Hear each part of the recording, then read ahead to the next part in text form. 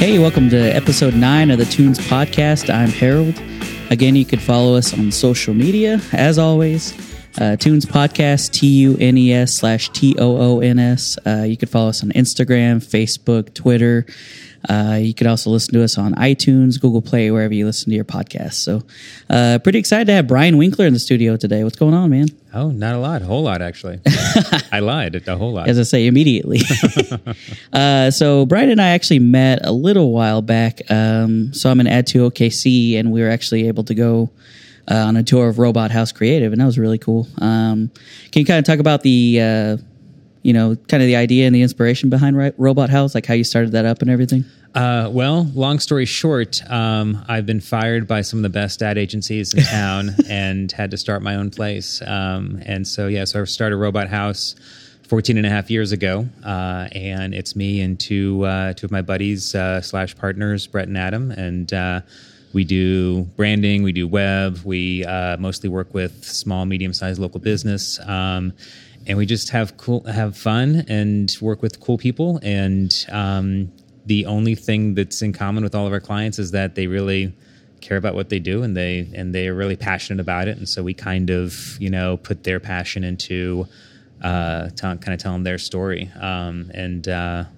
we work with pizza and beer and pharmaceutical research and mineral rights management, and so kind of little everything. Yeah. And I've worked at big agencies, and then it's really great with a lot of people and fun toys, and but with what we do, we get to kind of pick and choose really cool businesses to work with, and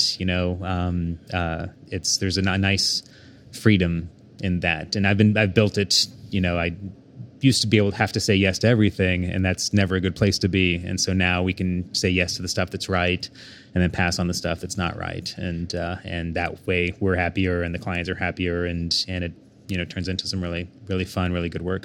Yeah, that's a good place to be in, to where you can actually feel invested and like you're actually doing the work that you want to do, and especially when you're doing client work, you want to make them happy, of course, but whenever you're actually doing something you enjoy and you believe in the work, I think it makes it that much, more fulfilling. Yeah. So I definitely get where you're coming from on that.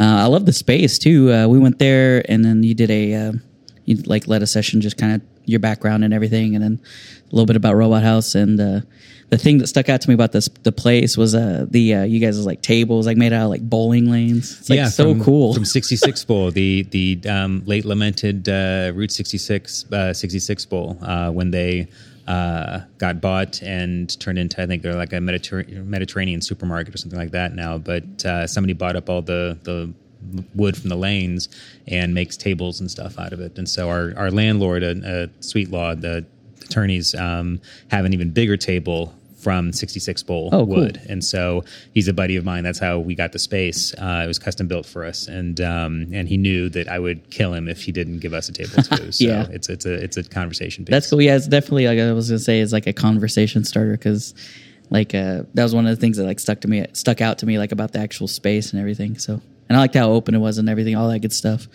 But it's just funny, what sticks to you is this table's made out of a bowling alley. I don't know why I remembered that, but it was it was a cool thing. Memorable. Yeah. So, it's interesting. The more people you meet kind of that do art or illustration, animation around the city, everybody kind of knows each other. And we talked about this a little bit before, was that, Mike Anderson, who was just on the podcast, and, super talented cat, man. Can you talk about maybe some of the projects you've gotten to do with him and working with him and stuff like that? Well, we just did a 4-pager in a Halloween digital anthology that, as we're recording this, I think it comes out next week, called Boo. That's the name of the anthology, and it's 64 pages for $2. And we did a 4-pager called Crudzo the Sewer Clown, because I know he has drawn a lot of Pennywise and stuff like that. And since it is a big hit, in theaters, I thought it'd be fun to do something to kind of play with the idea of the sewer clown.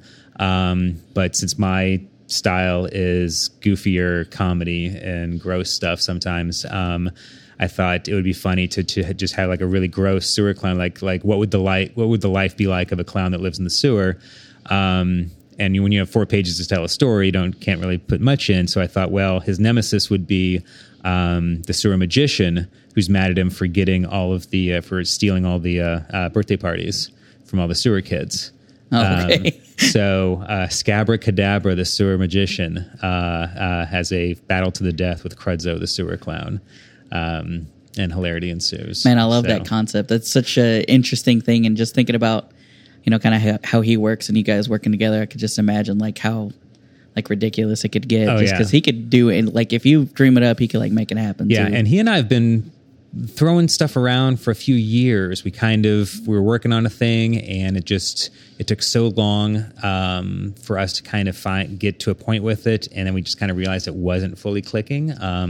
But we've been wanting to work together on stuff, and so when this thing, friends of mine are going to be in this anthology as well. When I heard about it, I just reached out to him. I was like, "Hey," because 4 pages isn't much of and it's quicker for me to write 4 pages than for him to draw 4 pages, but it's not a big time investment, because he's a busy guy and everything. And so it just wound up really being a great opportunity for us to finally put something together, start to finish, and get it out there. And I think he's got huge stuff ahead of him. He's so crazy talented. I'm really looking forward to seeing what's up next for him. Yeah, he's a talented guy. Like I said, just like so many of those like unsung talents around the city and everything. And I think the testament to you is like your sense of humor, and I think that's very prevalent like in your work. Specifically with what we were talking about earlier was the Agent G like concept. I really like that, and I was lucky enough to get to look at it a little bit before it came out and everything. But one of the first. Yeah, there you go. Hey, there we go. But can you kind of maybe talk about a little bit the inspiration behind that and where that kind of came from, the idea behind that? Well, Agent G, it's a book. I'm self-publishing right now. It'll debut at Wizard World, Oklahoma City, in a couple of weeks. It was inspired about almost 3 years ago. I'm an NPR junkie, and NPR had one of their little mini kind of top of the hour story type short things. And it talked about how Kenny G who's huge in China, was in trouble with the Chinese authorities because he had taken like a selfie with some like Tibetan independence protesters, and the Chinese government's all like super sensitive about that kind of stuff. And so he had to kind of do some damage control, and NPR, and so I heard it, but I only heard about half of it. So when I got to work, I went on the website, npr.org, and checked out the story. And in the story, it said, Kenny G, the 1980s saxophone superstar. And just those words together, I was like, the 1980s saxophone superstar. That's like suddenly just fireworks started kind of hitting my head. Like there's something there. Because that's a great way of like describing him, but there's something there. And then just the idea of like Kenny G as a secret agent in the 1980s, I kind of played around with that for a little while, as sort of James Bond, kind of double life sort of thing. But then I realized that this sort of like super sexy ladies man wasn't really him. He's not like the sexy guy. He's not the sex guy. He's the love guy, right? And since I really like kind of finding characters to sort of play against each other, I thought it would be fun for him to be like the love guy and for him to have a partner who's the sex guy, and that has to be Michael Bolton. So another Michael 80s Bolton, icon. Yeah, Michael Bolton, Kenny G, 1987, a very specific time before the fall of the Berlin Wall. So the Cold War is still in effect. So that way we can have these when they're kind of like getting into the height of their popularity, and they've got the hair but just these guys, like, they've been so uncool for so long that they're cool now.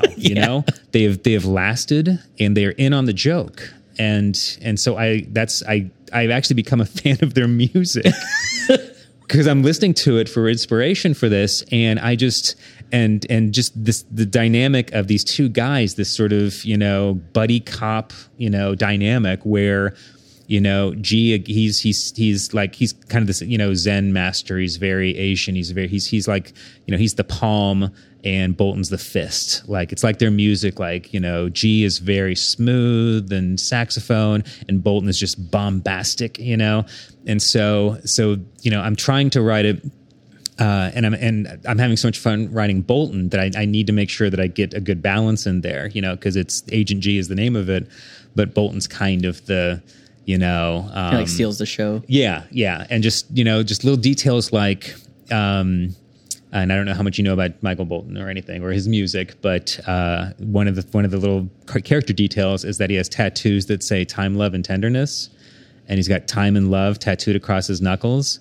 And we never say where tenderness is, but we all kind of know where tenderness is. Nice. So no, I had fun. And so I've been working on it for like 3 years almost. A buddy of mine who's a writer and animation producer in LA, I'll throw stuff back at him, back and forth. His name is Elliot.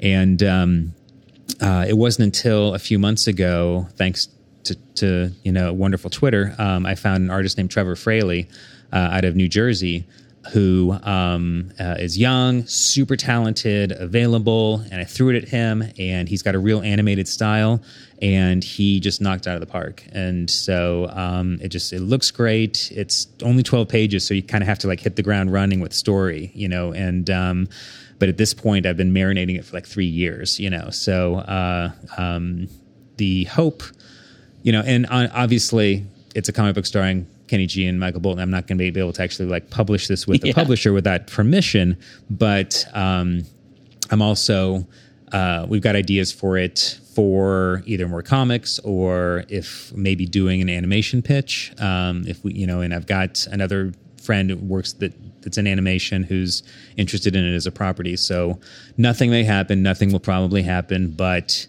just in case. Yeah, that'd be cool. Yeah, and it's just honestly, I know that there are some people out there, and I probably sound like a douchebag saying it, because they're usually like, people are like, oh, I wrote this, and I can't stand reading my writing. I can't stand, like, actors can't stand watching themselves, on their movies or whatever, because, I love my writing. I think it's really funny, so I'm already like a fan of this book. And so I'm really hoping we can kind of get it in some people's hands, it's a small little thing, but, I'm hoping, most comic stuff, general public's not going to care about. But when you say Kenny G and Michael Bolton are secret agents in 1987, it's kind of got a hook. Yeah, that's can maybe perk some ears. So I'm super excited about it. Yeah, I love it. I love the concept behind it, and like just kind of the how they wouldn't normally go together, but it kind of works because it's kind of just quirky and it's its own thing. Yeah, and so I definitely like that concept, and the whole style of it and like all the illustrations, awesome. And so I was glad I got to check that out. It's funny, Kenny G has come up several times, like over the course of this podcast. Mike Allen was on the first episode of the podcast and talked about being a huge fan of the Rippingtons. Mm-hmm. And so I guess that's where Kenny G got his start. And so, but he was a huge fan of like Vaporwave and all that good stuff. Yeah. But he, it's just funny, like how, I wouldn't think that maybe you guys would have a whole lot in common as far as like music taste, but here you guys are liking like the same thing. I mean, you like it now because you've been listening to it and like it's all in your head now. So you're like, oh man, you like, find yourself actually liking it. the thing, if we do a cartoon, if fate shines upon us, we're able to actually do something. If you think about it, Songbird is his like, the song everybody knows, the Kenny G song. If you speed it up, it's an action theme. Oh yeah, it could be like the Johnny Quest theme. All the source materials right there within like the two artists themselves. Yeah. So I see stuff like that. And I'm just like, that could be work. A thing. That could be a thing. Even if this only exists in my head, it's that's good enough for me. If it gets any further than that, it's great. But I'm just happy that like I'm having fun with these ideas. Yeah, and it's definitely goes back to the medium, because like no matter what your idea is or how ridiculous someone else would think it was, it's like if it's your idea, you can make it happen. It could be whatever you want it to be. Yeah. And so it's just like the limitless possibilities. Yeah. And so I think it's awesome when people actually pursue those ideas that maybe someone's like maybe think wouldn't work, but whenever you have an idea like that and there's always something in the back of your head that's like, no, there's something there, like we can make this work, or like this is going to be something. Yeah. And so, I really hope it takes off, because it's like such a great concept and like has so much room to like grow. I think it would be really cool to see like all the themes from like the 80s coming in. And like my favorite thing about things like that is trying to find like little Easter eggs, like you said with like the knuckle tattoos and all that, trying to pick up on like all those nuances and maybe things that like the artists will throw in or like the writers will throw in to see if like you even caught it.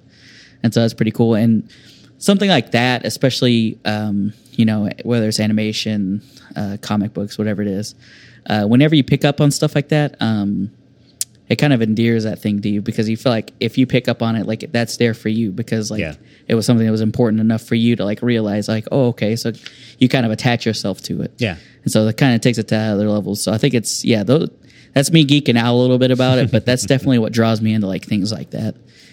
But kind of in that vein of nuance, another guest I had on the podcast is Jackson Compton. And so I'm sure you've heard of him like doing like, being like in the local comic game and everything. But one of the shows that he had tapped is like one of his favorite, like stylistically, was actually the one that you said was Speed Racer.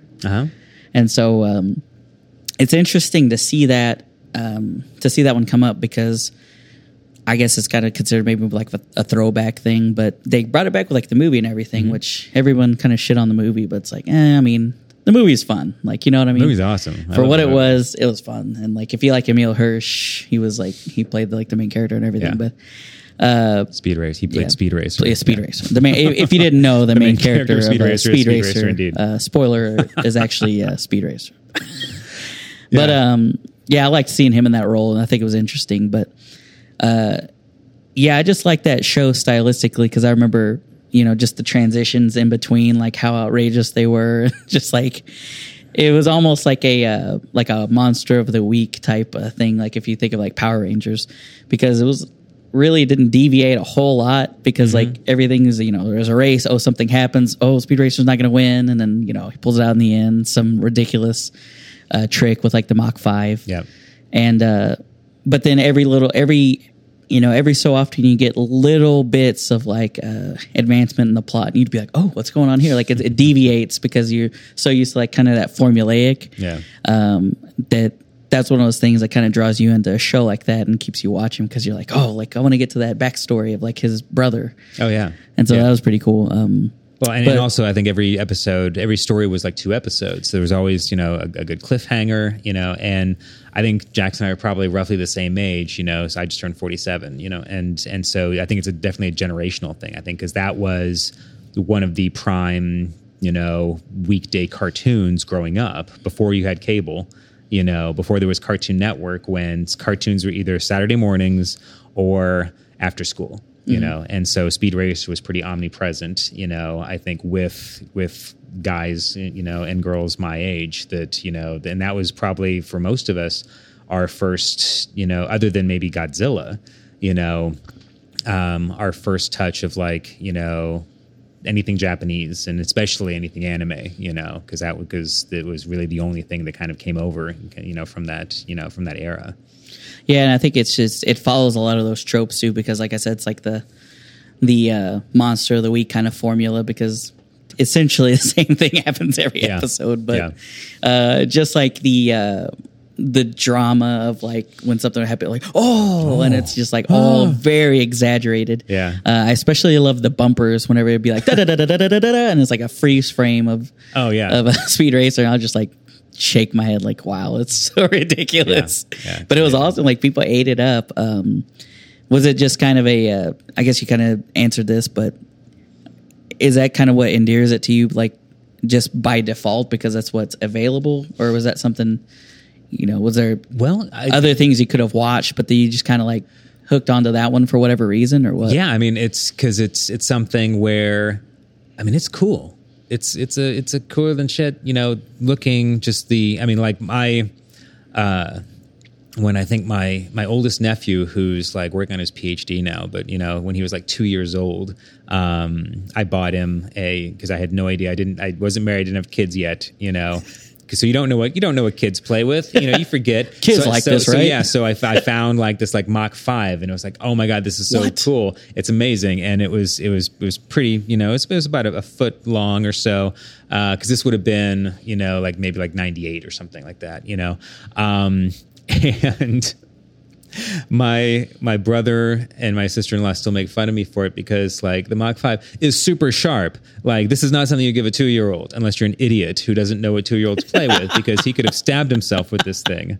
So, but I'm just like, this is cool. I had like there was kind of this, because that was like 10 years before the movie came out, but there's kind of a 90s,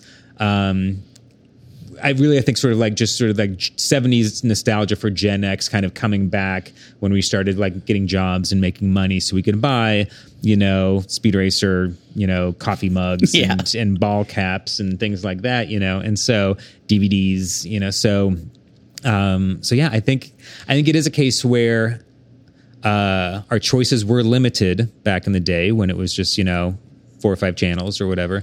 But it was cool. I mean, it had a great music. It had just the primary colors, and I think that's another thing that kind of clicks with me. And especially like the comic books that I would read when I was a kid, I didn't like anything that was super like gray and dark and, and I just loved anything that was like super duper poppy and primary and, Captain America, red, white, and blue with a yellow background, just like, punching a dude. And so, I think that kind of taps into that, just the very how, just kind of on a design level, I think it was a very simple and, just very clean silhouettes and very, kind of, and probably also with the storytelling, it was a very kind of like good and bad, black and white, it just had, just this really great iconography that I can really think about and dissect as an adult, but as a kid, it's just like, that looks really cool. That sounds fun. And it's, cool cars racing that it's a super powered car that can jump over things and make cool sounds when it jumps over stuff, and it can shoot a little bird, homing device out of it. I mean, it's just, it's got a, it can go underwater, when the windshield becomes, and then the windshield also can have like secret plans and invisible ink or whatever on it. So it's just nuts. It's fun. Yeah, I love that. And I don't know, it's the nature of the show, but it's one of those things, like I've talked to friends about it and they're just like talking about how ridiculous it is that every week he would have like a new thing in the car that was like a new feature. I'm like, you realize this is like a cartoon, right? Like this is not supposed to be like realistic, but he just happens to have the exact thing he needs. Absolutely. That episode for like whatever obstacle comes. It's like, dude, like it's a show. Like, come on. Like, of course he'll have that exact thing when he needs it. Like that's the nature of it. And so, that was a really cool one to tap, because like you said, stylistically, I really enjoyed that show, but I never thought about it because of it being just like the color popping on it. Because if you think about that show and, just like the blues, the yellows, the reds, like it really stands out and it's like iconic, his look and everything, even the car, like the, the white with the red M, like that's iconic. Yeah. And so I really like the concept behind it and like the idea of the show. But I think I got into it because it kind of came in a wave of like almost like a revival. I don't know if it was Toonami or who it was that did it originally, but they brought the show back and they started showing it again whenever I was, like a teenager. And I remember thinking like, I kind of remember this growing up because it would be like on reruns or whatever, like on Boomerang or whatever. Yeah. But then they started reviving some of these shows and then putting them back into syndication. Another one that I remember was Thundercats. And I really loved that show. And I was actually able to meet at this convention called Geekonomicon that was in Oklahoma City a while back. I actually got to meet, and I can't remember his name. It's going to kill me, but one of the guys that got to do some of the original art on Thundercats. Oh, cool. And so it was really awesome. He had some like prints and everything of like original and then like some storyboards and stuff. I was just like geeking out hard. Like, wow, this is awesome. Was that one that you were into? I think I don't know if we talked about that one specifically, but I think I mentioned that hit in the 80s, I think after I had started high school. So I wasn't really into that whole generation, kind of like the sort of like the mid late 80s cartoons, and then stuff like Power Rangers and stuff that came out. That was like I watched a little bit of He-Man, and then I kind of aged out of at least in terms of getting more interested in girls than, Yeah. cartoons at that point. As you do. Yeah. But I've got 2 kids, a 14-year-old and a 9-year-old. And so, even though we've cut cable about a year ago or so, we used to watch a lot of Cartoon Network, and so they had a reboot basically a few years ago of Thundercats, which I now watched every episode, and it was fantastic. Like a complete revival? Yeah.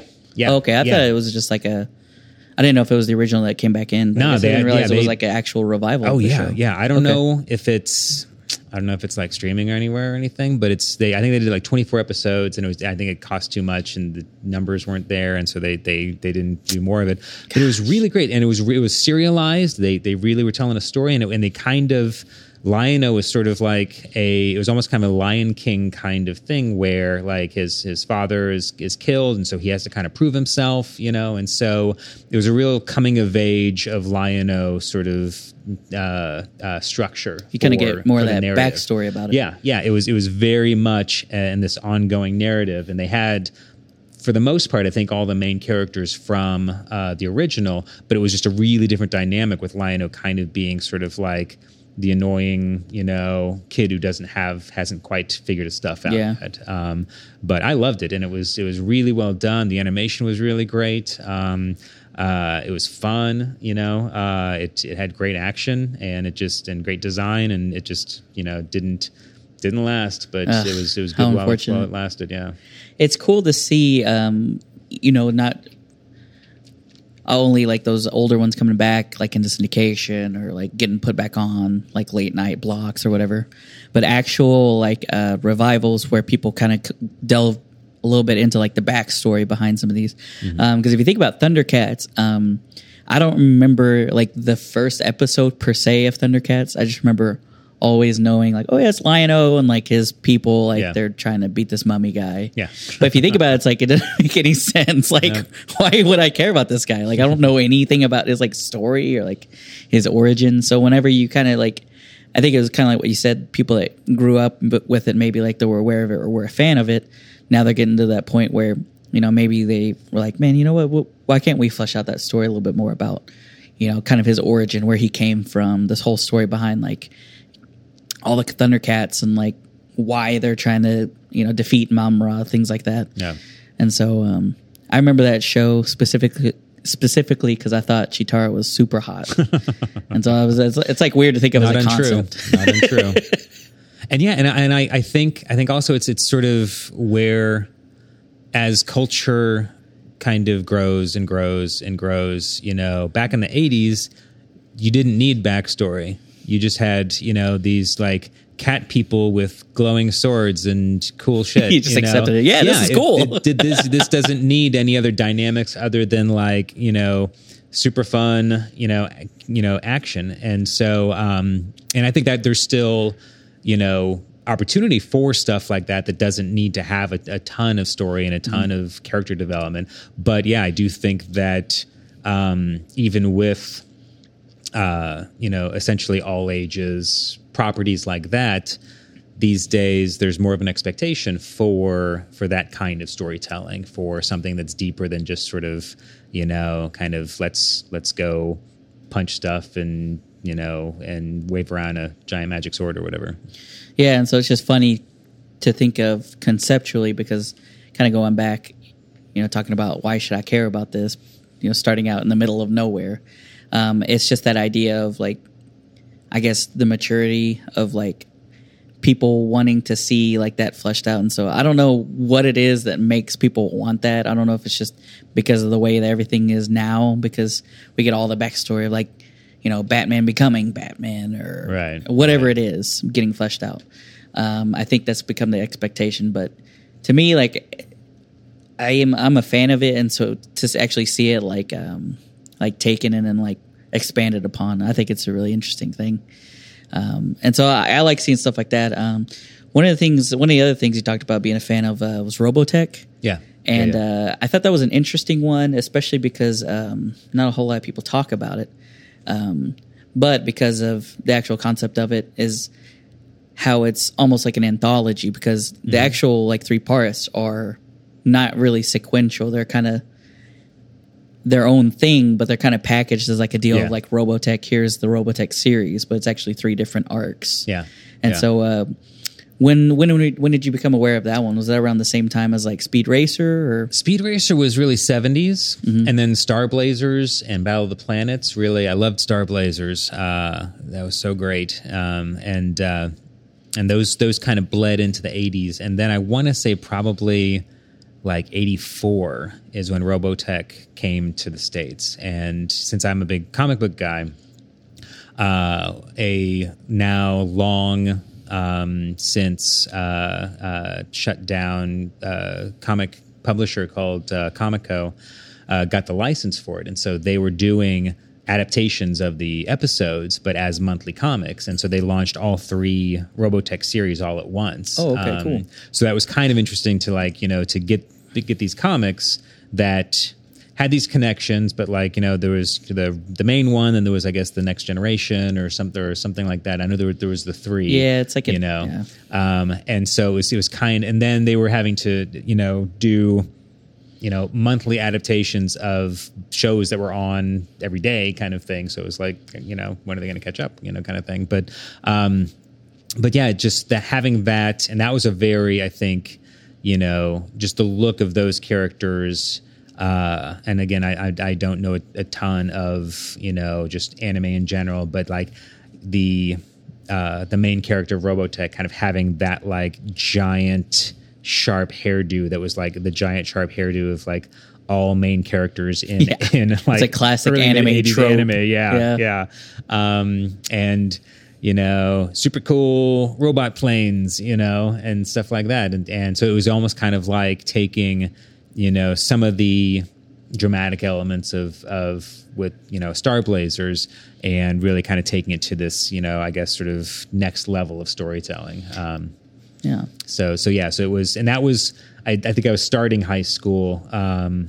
So I think I even mentioned in the Q&A that we'd had that this was like a couple years before we got a VCR. We didn't get a VCR till like 1986, and so like I couldn't tape shows and watch them later.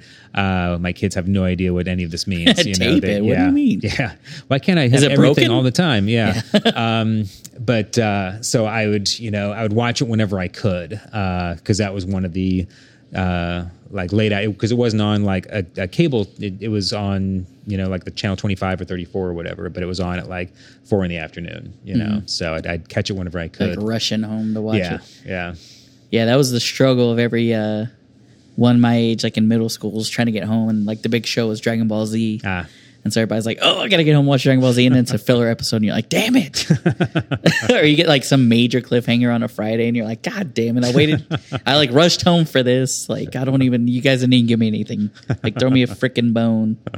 Kind of, it's interesting to see like those, seemingly unrelated things packaged as like here, this is all one thing, like under the Robotech umbrella.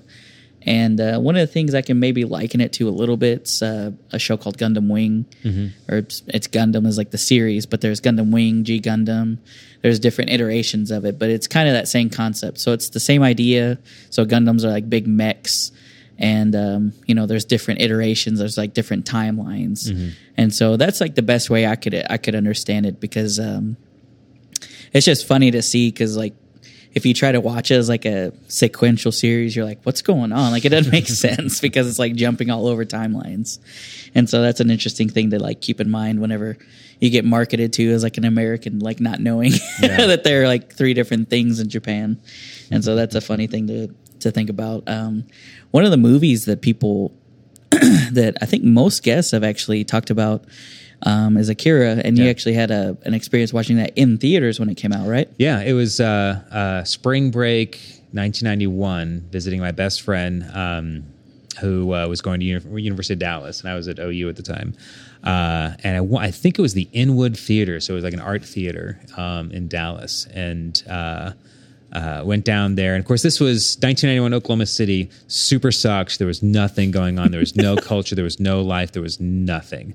And so Dallas was like, there's that stuff going on here, and holy shit, this art theater is showing Akira. And so I convinced my buddy and one of his friends from school to come see it with me. I was like, oh my God, it's awesome. Because that's a manga that I had read, because Epic Comics, which was like a subdivision of Marvel, was they were doing the first American translations for it, and it was just crazy gorgeous and detailed and just amazing. And so watched it and watched the movie, and it was wild. It was just amazing animation. Didn't necessarily know everything that was going on, but it was just a visual feast. And Greg, my best friend, was just like, that was a giant piece of shit. I hated that. I was like, that was so cool. It was like, never take me to a movie again. So, but I mean, when you were a guy who likes comic books, Doctor Who, and Rush in junior high and high school, you used to not everybody liking the stuff that you like. Everyone so downright kind of shitting on what you like. Actually. Yeah. And so you have to get like a thick skin about it, and so that's why, I generally tend to like the stuff that's not going to be the super mainstream stuff, and I'm okay with that. But then if I like something and then it gets super popular, I still like it, because that's hey, I wanted everybody to like this, and everybody likes it. I'm cool with it, So I'm not one of those people that's like, oh, it was they were better before they sold out. That is the stupidest thing. Like, when people are like that, I'm like, what do you mean? Like, do you not want the thing that you care about to be successful? Yeah. Like, what do you... Just because it's like everybody knows about it now, it's not like your thing. Like the thing when people say they discovered a band, and I'm like, what? Everyone had equal access. What do you mean? Like you discovered them? Yeah. On the list of songs that I gave you, one of them is actually a band I am desperate for millions of people to know about, and they don't yet. And so, I want them to be huge, but I have a very specific relationship with them right now. So. Okay. Yeah. So, as someone, you said you read the manga of it, of Akira, going back to that. One thing that I like to talk to people about specifically when they, talk about reading the manga versus watching the anime is kind of the adaptation. Like, do you feel like that was a really good adaptation of the manga? Did you read the entire series? Or how do you think that was like adapted to like an actual animation and to like a runtime of like an actual movie? I think at the time, they hadn't yet finished the series. Oh, okay. Because it was essentially a case where I think I'd read probably about half or 2/3 of it and then saw the movie. And I thought that, the animation, they really captured the style and they really captured the look of it. And so, from that respect, I thought it was really successful. I thought it was one of the only times I thought where it really kind of looked like they took what was on the page and gave it life on screen. Yeah, I love that. I love that whenever it stays true, but it's like one of those tough things because, of course they're not going to be able to put every single detail in a movie. Sure. Whenever, it's a series, it's however long. But that's something we talk about, like me and my guests talk about quite a bit on the show is the idea behind adapting maybe anime series or manga into live action movies. And so Akira is one that they're actually trying to make a live action movie. I've heard about that, yeah. And so I'm interested to see how that ends up turning out because, as we've seen with like Dragon Ball Evolution and Avatar The Last Airbender, a lot of them haven't done well as like live action movies. And so I don't know, do you have any thoughts behind like that as a live action, or do you just kind of are you just wanting to see it and see what happens? I think it really comes down to, is it going to be good? Is it going to tell? Because that's just a kind of a tangent, like the Watchmen movie. Yeah. I saw the Watchmen movie, and I read the Watchmen when it was coming out as an actual single issue series for 12 issues over the course of like a year and a half. Back in 85, 86 when that was coming out. And so I'd read that. I'd read it a ton of times. And so I watched this movie, and it's like I kind of enjoyed it as sort of like here's sort of the greatest hits of Watchmen in 2 hours. And Zack Snyder was so devoted to staging of it, that it was almost sort of like, here's this sequence and that's the storyboards for how we're going to do this. So I kind of appreciated it that way. But I was thinking through it. I was like, I don't know if anybody who hasn't read the book has any idea what's going on, because they took this 12, issue thing, squeezed it into this sort of greatest hits 2 hours. I don't know if it really holds together as a narrative. I can't watch this as its own thing because I know the story so well. I'm mentally filling in the blanks, and if people who don't have those, the material to fill in the blanks, I was really curious, are they experiencing this as a story? I don't know. And so really, I think it's a matter of, with anything like Akira, or anything for that matter that has, has been done so well in another medium, be it comics, be it animation, it's really about,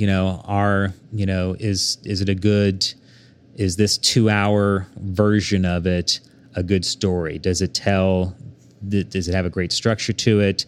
Is it well written? Are the characters fleshed out? Does it have kind of its own point of view?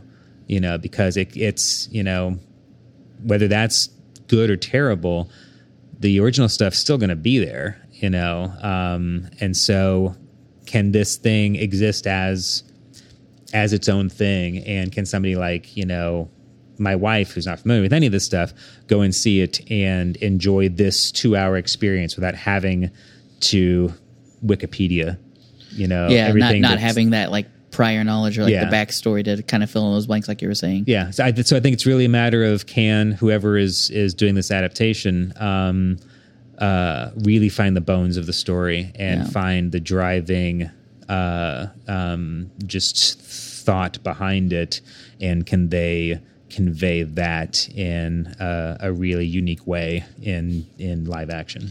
Yeah, I'm definitely geeked about it. So if it ends up happening, I mean, I don't know if it's like confirmed or if it's just people are like talking about it, if it's getting buzz or whatever, but I would love to see it happen. But it's one of those things, like, there's always going to be the people that kind of shit on it just because it's like, well, they didn't put this specific detail in, so the whole thing's invalid. And it's like, God damn, can y'all be happy with anything? No. Like, those are the kind of people that are never happy with something. And it's like, Casey McElroy that was on another episode was talking about Harry Potter specifically as an example. And it's like, there was 3 chapters on this person doing the specific thing, but because it wasn't translated into the movie, like, I didn't like the movie. And it's like, people get so dumb with things like that. And it's like, why does it have to be that exact thing that you think it is for it to be successful? And so it's like one of those things that I guess it kind of goes into like the subjectivity of like what someone thinks is important versus what actually advances the plot or is like integral to the story. Because of course, like we were saying earlier, like, different things stick out to different people. And so people kind of latch onto those things, and when it doesn't happen, they're like, they get disappointed. Mm-hmm. Whereas if you just went into it with like an open mind, you're like, dude, like, this is a good adaptation of it. Like, it's hard to do something with a ton of source material like Akira and have like every single detail like in the movie. Like, it's an impossibility. Like, it'd be like an 8-hour movie. Right. It's almost kind of doomed to fail in a way. And so that's all. It's almost why I'd almost rather have something like, Pacific Rim, which is a different thing, but it's like, that's at least this unique original thing. And, so people can go into it just to experience this original thing rather than it trying to, and you can see where its influences are, but it's not trying to be this, it's not trying to be that. And so, you can actually, and sometimes I think that's one of the big drawbacks to kind of a culture of reboots and a culture of franchises and shared universes and everything, that, there's not as much in the way of unique stuff, and I think it actually was a manga. I don't know if it was an anime or not, but I think the movie Edge of Tomorrow, the Tom Cruise movie. Yeah. I think that was a manga. Huh. I didn't know that. Because the original title was All You Need Is Kill.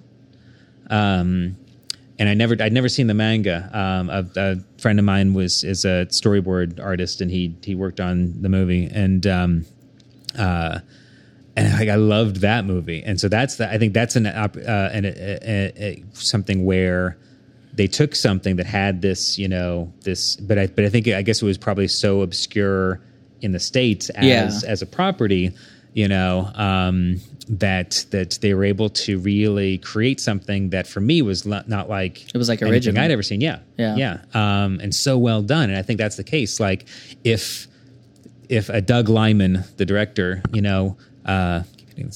could do Akira, and with really great, screenwriters and a really great cast, I could see something like that happening if they could, just have that unique way that we're doing something that can only exist in this live action format, that we're not just sort of like throwing a bunch of CGI on something that could very well be animated.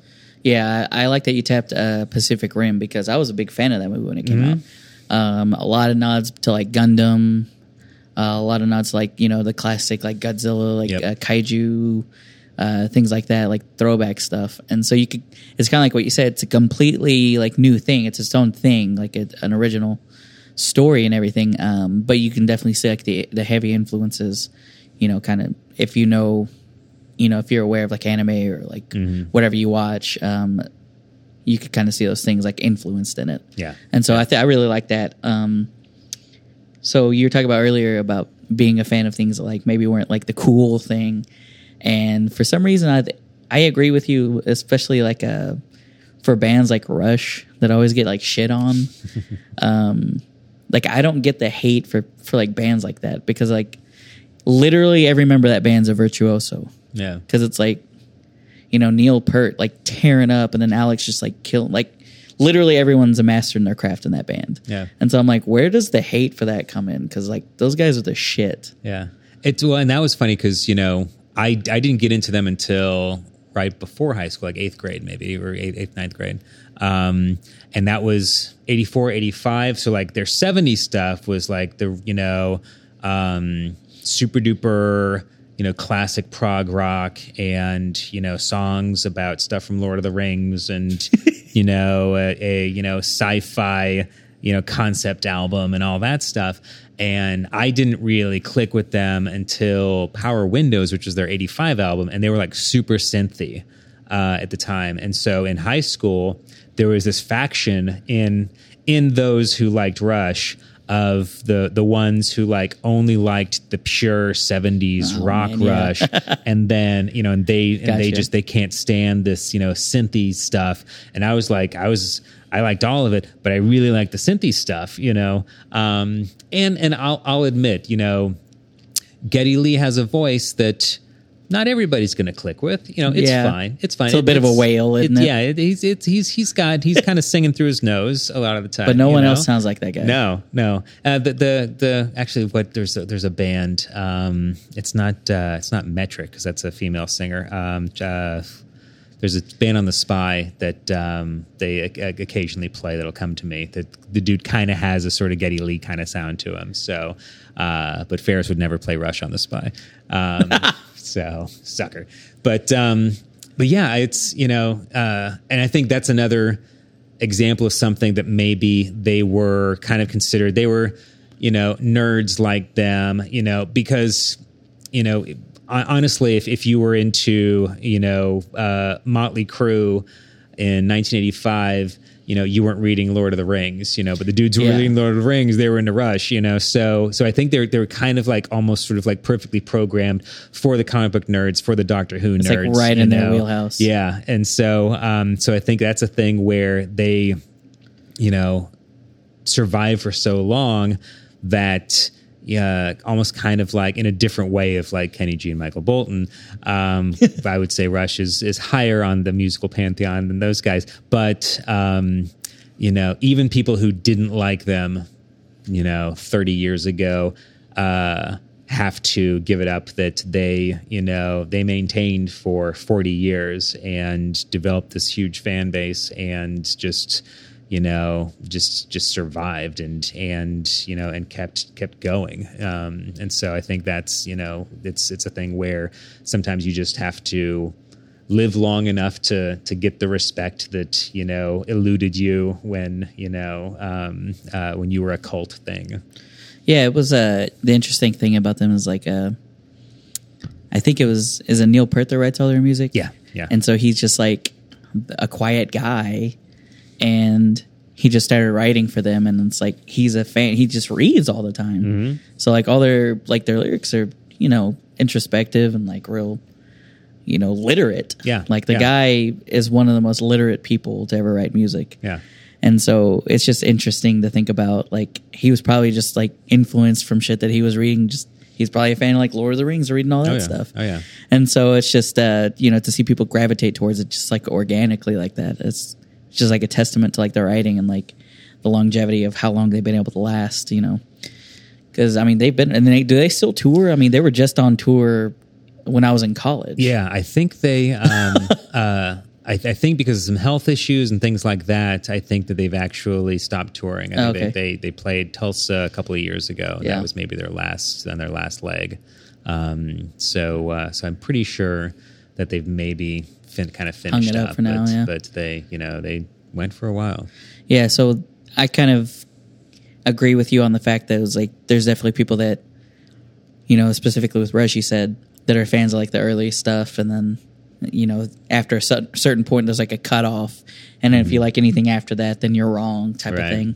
I get that. I mean, I think anybody gets that with any band that they like, but my favorite band is Kings of Leon. Mm-hmm. And I actually just saw them recently. Yeah, I was there too. Oh, were you? Yeah, nice. last Wednesday. Yeah, awesome. Yeah, it was. I mean, great show. And I've seen them like I think 6 times now, but they definitely have that style to where it's, it started out like garage rock almost, very like trebly, very like repetitive, almost like punk style. But now if you listen to like their newest album, it's like night and day. Mm-hmm. But I'm not someone that's like, this is the cutoff point. Everything after that, I don't like it. It's like, man, I just like all that shit. Mm-hmm. Like, those are my guys. So it's like, to me, it's fun to see the progression. And just like in anything, like not music specifically, in any facet of life, if you're staying the same, then it's like, what's even the point? If you're not progressing, if you're not getting better, if you're not changing, then what's the point of just staying stagnant and doing the same thing for the rest of your life? Like, that'd be fine. There'd be people that would listen to that, but it would only be those people. Like, you would never reach a different audience because you'd always do that. Like, you almost get put in a box. Like, oh, that's the thing they do. And so then that's like the cutoff. Like, you never reach anyone else outside of that scope. Yeah. And so I love seeing that in any facet of media, whether it's, artists, musicians, illustrators, animators.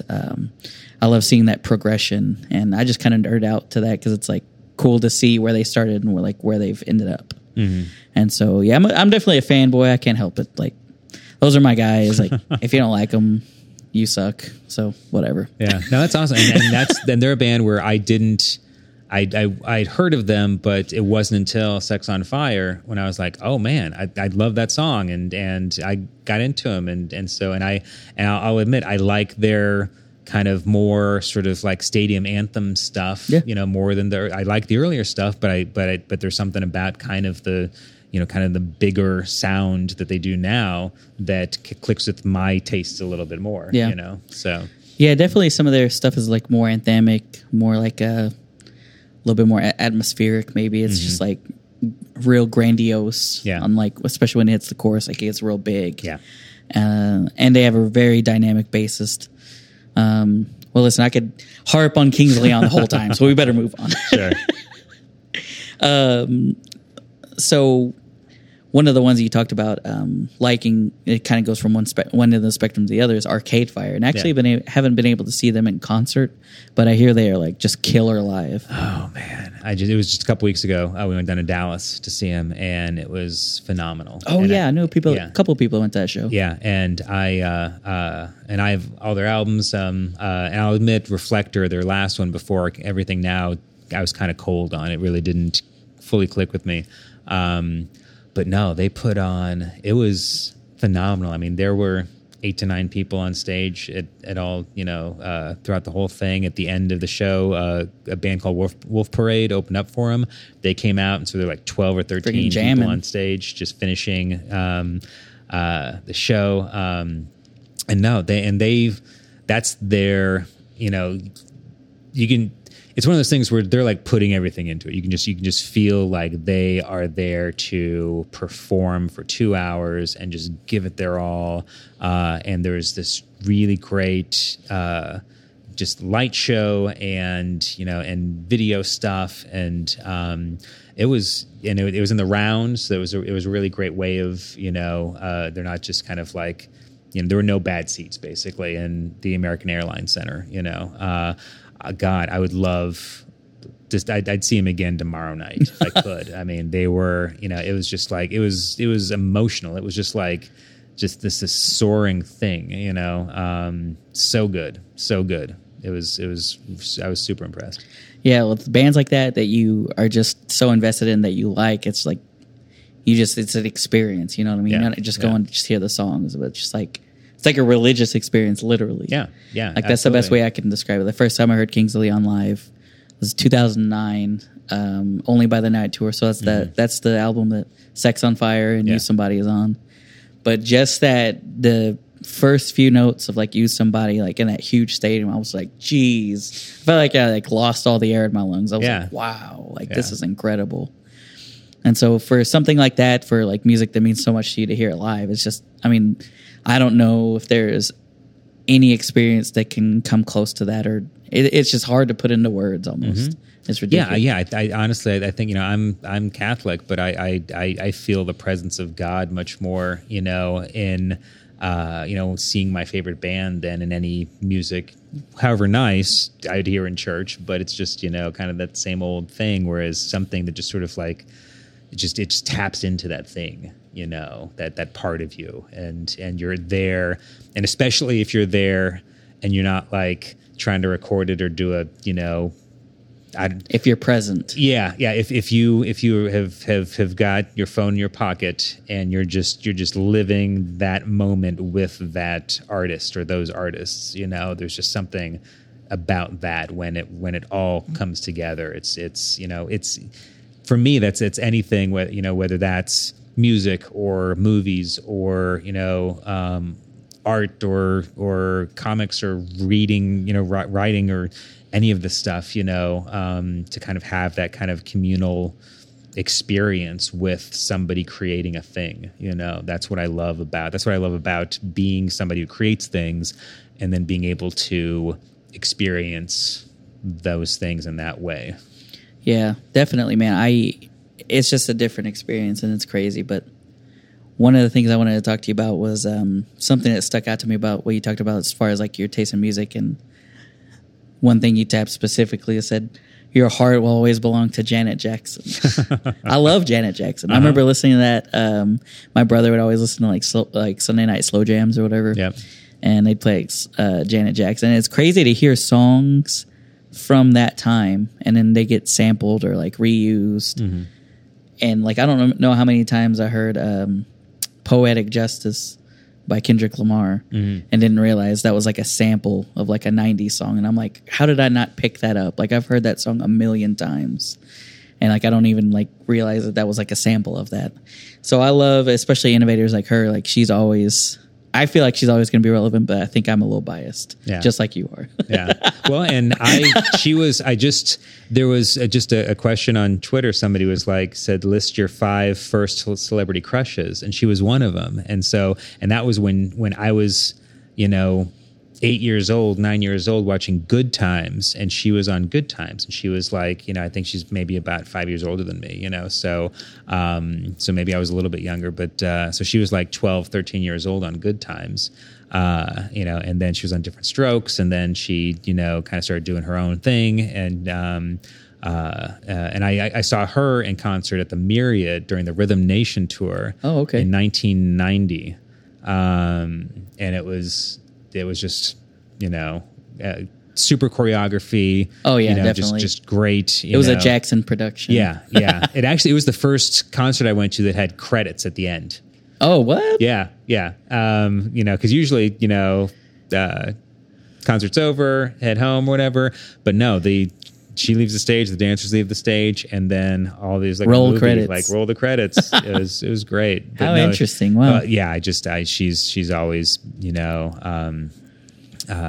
just beautiful and cool. And, she's fine as hell. Yeah. I mean, I have to admit, and she still is too. Yeah. So I'm like, geez. Yeah, Janet. Finally, aged like wine. Yeah, if you hear Janet, if you listen to Tunes podcast, Brian's professing his undying love for you right now. So sure. So one of the local bands that you talked about being a fan of, and I think it was kind of the one you tapped earlier that you're hoping that maybe more people would listen to and hear about, Saint Loretto. Yeah. Yeah, that's Evan Crowley. Okay. We went to UCO together. Oh, cool. And so he's a really cool guy. He actually let me use that song that you talked about, Manchester 1984.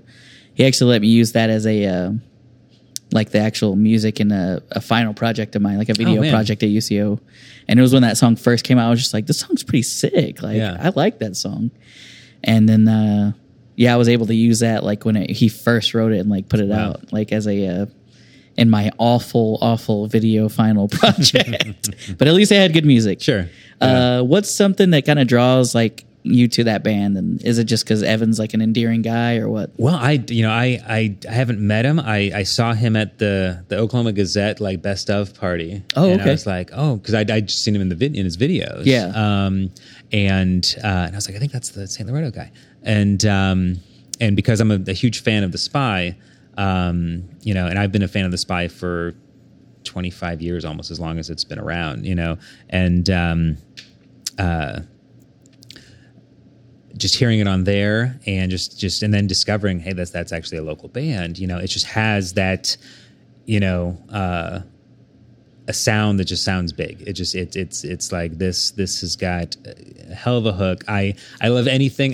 My sweet spot is 80s, early 90s, modern rock, college rock, postmodern, alternative, whatever, and so it's just has, just that, that great sound and, that song specifically. And then, the other stuff that I've heard from them, it's just, it's kind of it's got a foot in that sound, but it also sounds really fresh and it sounds really now. And so no, and I've been, especially again, kind of, not harping on it or anything, but, I graduated college 25 years ago and it sucked here and there was nothing here to, keep anybody,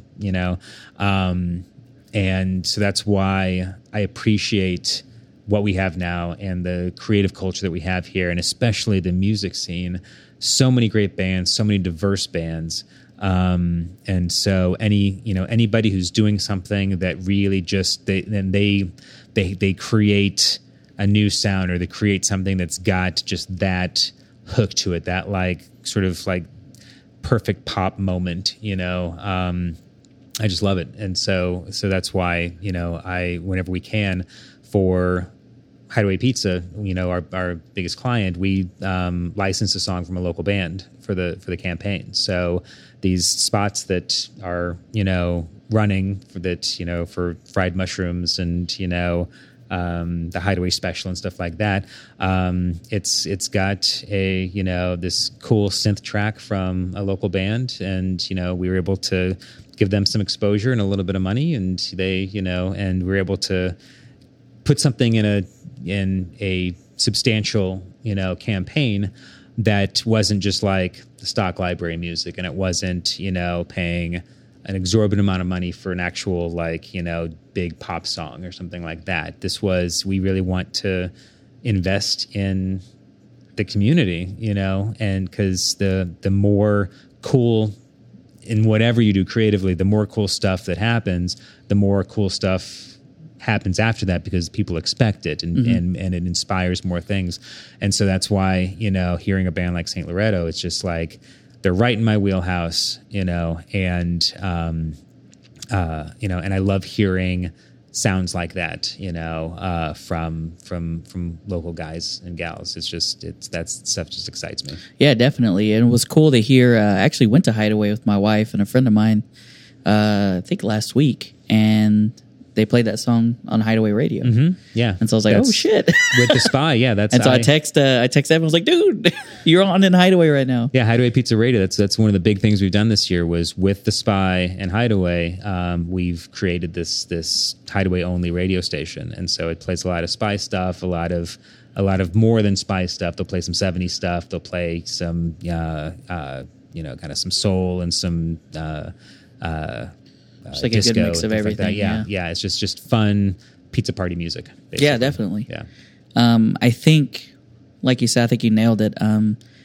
People doing like these awesome things around the city have kind of elevated Oklahoma City to like that, the level of like a place people want to be, like a destination. Mm-hmm. Can you kind of talk about that? Like, you've talked about how there's like nothing to do back in the 90s. Yeah. Kind of that progression to where we are now, like how, just like your perspective and like where you see us going. Well, graduated 92. I wound up, I thought Oklahoma City was, I thought it sucked. But then in 1993, I moved to Lubbock, Texas, and I realized, hey, Oklahoma City's not so bad after all. So spent about a year in Lubbock, Texas. Haven't been back. And while I was gone is when they had the maps vote. Oh, okay. And so when I came back, they hadn't really done anything with it yet, but just seeing this investment in the infrastructure, investment in the urban core, kind of making up for the sins of 1970s urban renewal where they tore down so much of the old downtown and replaced it with just like concrete buildings and parking lots, and just I think the thing that excites me most, the various things went into it. It was maps, Thunder definitely kind of put, they things were really happening, and then Thunder's like, kind of like hit the nitro, with it. But the thing that excites me most is that we're not trying to be something. We're not trying to be, we're, for the longest time. And that was the thing. It's like, Dallas was, the closest, big metropolitan area. That's where a lot of people went to, find jobs after school. That's where, you went down for a weekend of shopping and culture and stuff like that.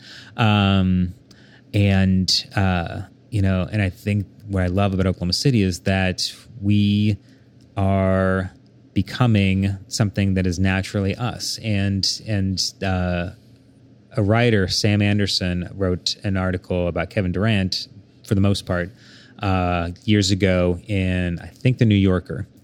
And he came here, and it was great because he was one of the few national New York-based media to come in and not be like super condescending and super like whatever.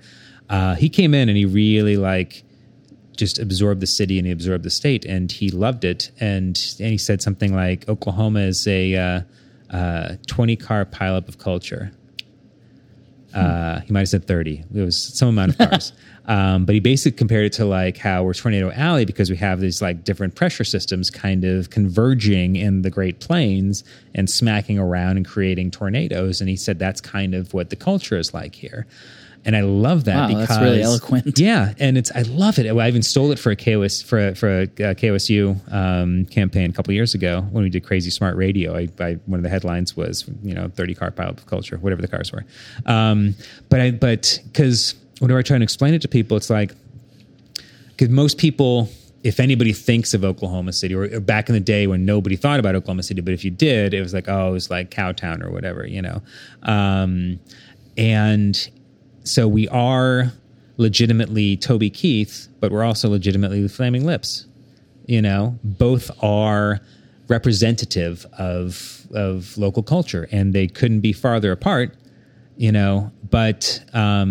But that's what makes it interesting, I think. And I also think, just from a creative standpoint, the political culture that we've had for so long, the religious culture that we've had for so long, this very, conservative presence, I think pushing back on that creates really unique, weird things, and that's definitely part of me, because I moved here when I was 5 years old from St. Louis, huge Catholic family in St. Louis, and family moves here. And so and it was a weird thing where like I came here, so I was kind of an outsider here. But then we'd always went back to St. Louis for vacation, a week during summer, a week during Christmas. And I'd go back to Oklahoma, I'd go back to St. Louis, and I was the Okie. So I was the outsider there too. Yeah. So, and I think that, especially if you were somebody who's sort of creatively wired, you kind of feed on that in a way.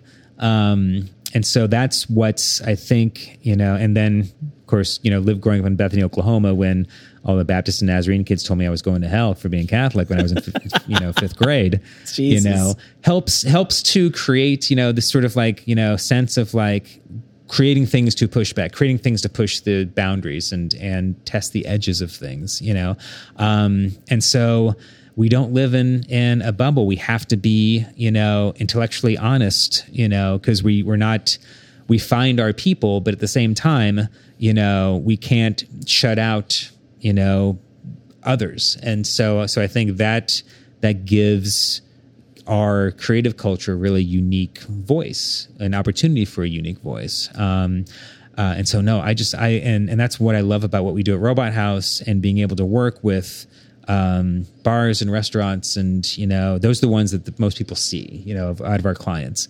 But just being able to create cool iconography for the city, and cool new stories for places that couldn't have existed 5-10 years ago, 20-25 years ago. Dear God, not at all. Yeah. When it was.